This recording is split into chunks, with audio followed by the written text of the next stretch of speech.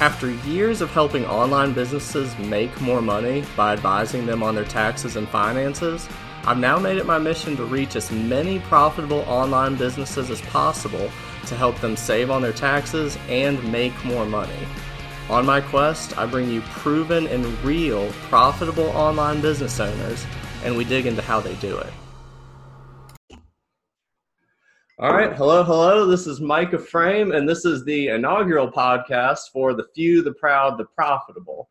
This is where we talk to online businesses who are actually making money. We know there are a lot of pretenders in this space. We're trying to weed those guys out and talk to the people who are actually profitable and actually having real success with this. So nobody who does that better than my good buddy Adam Linkenauger. He's helping me get my feet wet here. So Adam, we're going to talk about 15 minutes or so, Go through 5 questions, see how it goes. All right, sounds good. Number 1, just a couple of sentences. Tell everybody who you are, what you do.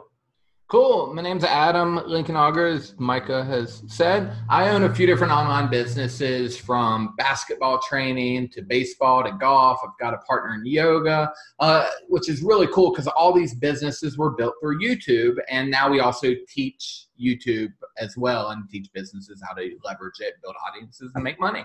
Yeah, nobody does it better. So, number 2, what's the best thing about having a profitable online business? Well, that's profitable. Well, the best thing about having a profitable online business is when you actually promote yourself and put yourself out there. You're not lying to people. You don't have to get behind a bunch of lies when you actually are doing things that are proven, that are true, that are working, that are successful, that are scalable. The ability to get results so well really, it allows me to be very transparent and clear with my marketing, where a lot of people have to throw out hefty claims like, I'll help you get 1 million subscribers on YouTube, even though my YouTube channel has 1,000 subscribers, for example. Yeah, there's a lot of hyperbole, and you think that people would see through it a little more easily than they do, but I guess maybe it's working for some of these guys. Right. It kind of, to me, comes back to social media. We all look at social media and see everyone's so happy and perfect. We all know it's crap. It's not real, but yet we always question it. We wonder. Yeah, there's a certain envy. You've got a FOMO there, even if you know logically it's not actually happening. Yeah, awesome. All right, so number 3, what we talk about is we hear from other online business owners that managing cash flow can be a real struggle. Mm-hmm. So with your business, how do you manage that? How do you have that function properly and deal with the challenges? Absolutely. Well, the first thing is when I started out, I came from little means. It wasn't like I came from money. When I started my business, I literally had less than $100 in my pocket. So I built this from scratch. So as I built money over time, it allowed me to be in a position to where I really hoarded it.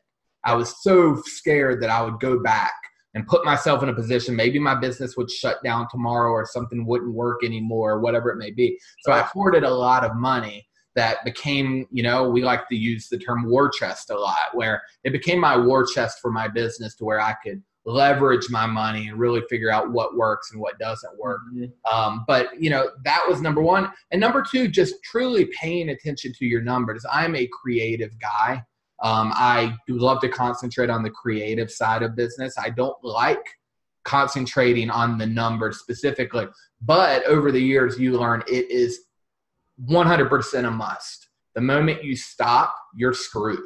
Mm-hmm. That's the way I look at it. You've got to know what's coming in. You got to know what's coming out, because those numbers are what allows you to make your adjustments. You need data to make moves, and that's why that's so vital. Well, that's what's always so interesting to me, especially because so many people in the online space, if they're running Facebook ads, if they're running campaigns, anything, there's so many built-in KPIs and analytics you'll have for what you actually do.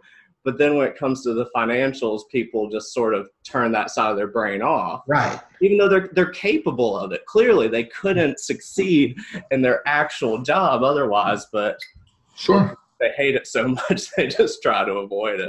Yeah, I think it's a mixture of hatred and fear. Yeah.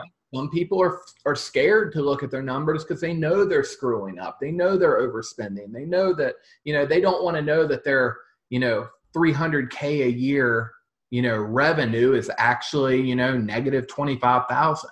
Right. You know what I mean? Yeah. It's also harder to make those inflated claims. Right. Exactly. Exactly. All right. Awesome. So number 4, in a couple of minutes, just give us what your big tip that every online business owner should know to succeed. Dual traffic sources. I think the biggest mistake people are making right now is there's team organic, there's team paid. If you're not using paid, you're stupid. If you're using paid, not organic, you're stupid. And the truth is you're all stupid. The goal here, what must happen is you need to parallel your traffic sources. Paid traffic lives on social media for a reason. It wants social awareness. It wants you to have organic social flow. No one at Facebook wants you to just run ads to a page that's sole purpose is just to have ads on it. Same with YouTube channels. Same with any traffic source. If it is a social platform, you need to have an organic component, because I promise you, when people do organic the right way, along with paid, you can, in fact, double your business doing that. Paid will get you there quicker, but I promise you as well is if you've been paid traffic long enough, you've ran into banned accounts. You've ran into ads that were working a week ago, stop working today. Platforms changing. The other side of having a parallel traffic source is things break. A great story real quick, not to keep you too long, Micah, but 15 minutes, nothing more. Right. But, with Facebook, 8 years ago, I could put a post on our Facebook page, get 2,000 leads every single day. I'd pop on there and say, hey, here's a free workout. Go to, www.workout.com. I don't own that domain. I just made that one up, but you get my drift. That would be awesome if I did. But one day, Facebook said, you know what? We're not going to allow you, when you make a post, we're not going to actually show it to all your fans that want to see your post. We're just going to show them to a small percentage. Mm-hmm. Oh, and you want to use a link in your post as well. Okay, we're going to actually show it to an even smaller percentage, right? So just like that, in a day, or a week or whatever it was, 2,000 leads a day went to maybe 20 or 50 or whatever that number was. Massive drop. But fortunately, I paralleled Facebook traffic with YouTube traffic, and YouTube traffic really carried our weight and put us in a position for the long term for, when Facebook caught up, and now we have Instagram rolling, et cetera. Well, yeah, that's what's crazy to me, where it's in the online space especially, you don't want to have any industry where you're relying on one little trick.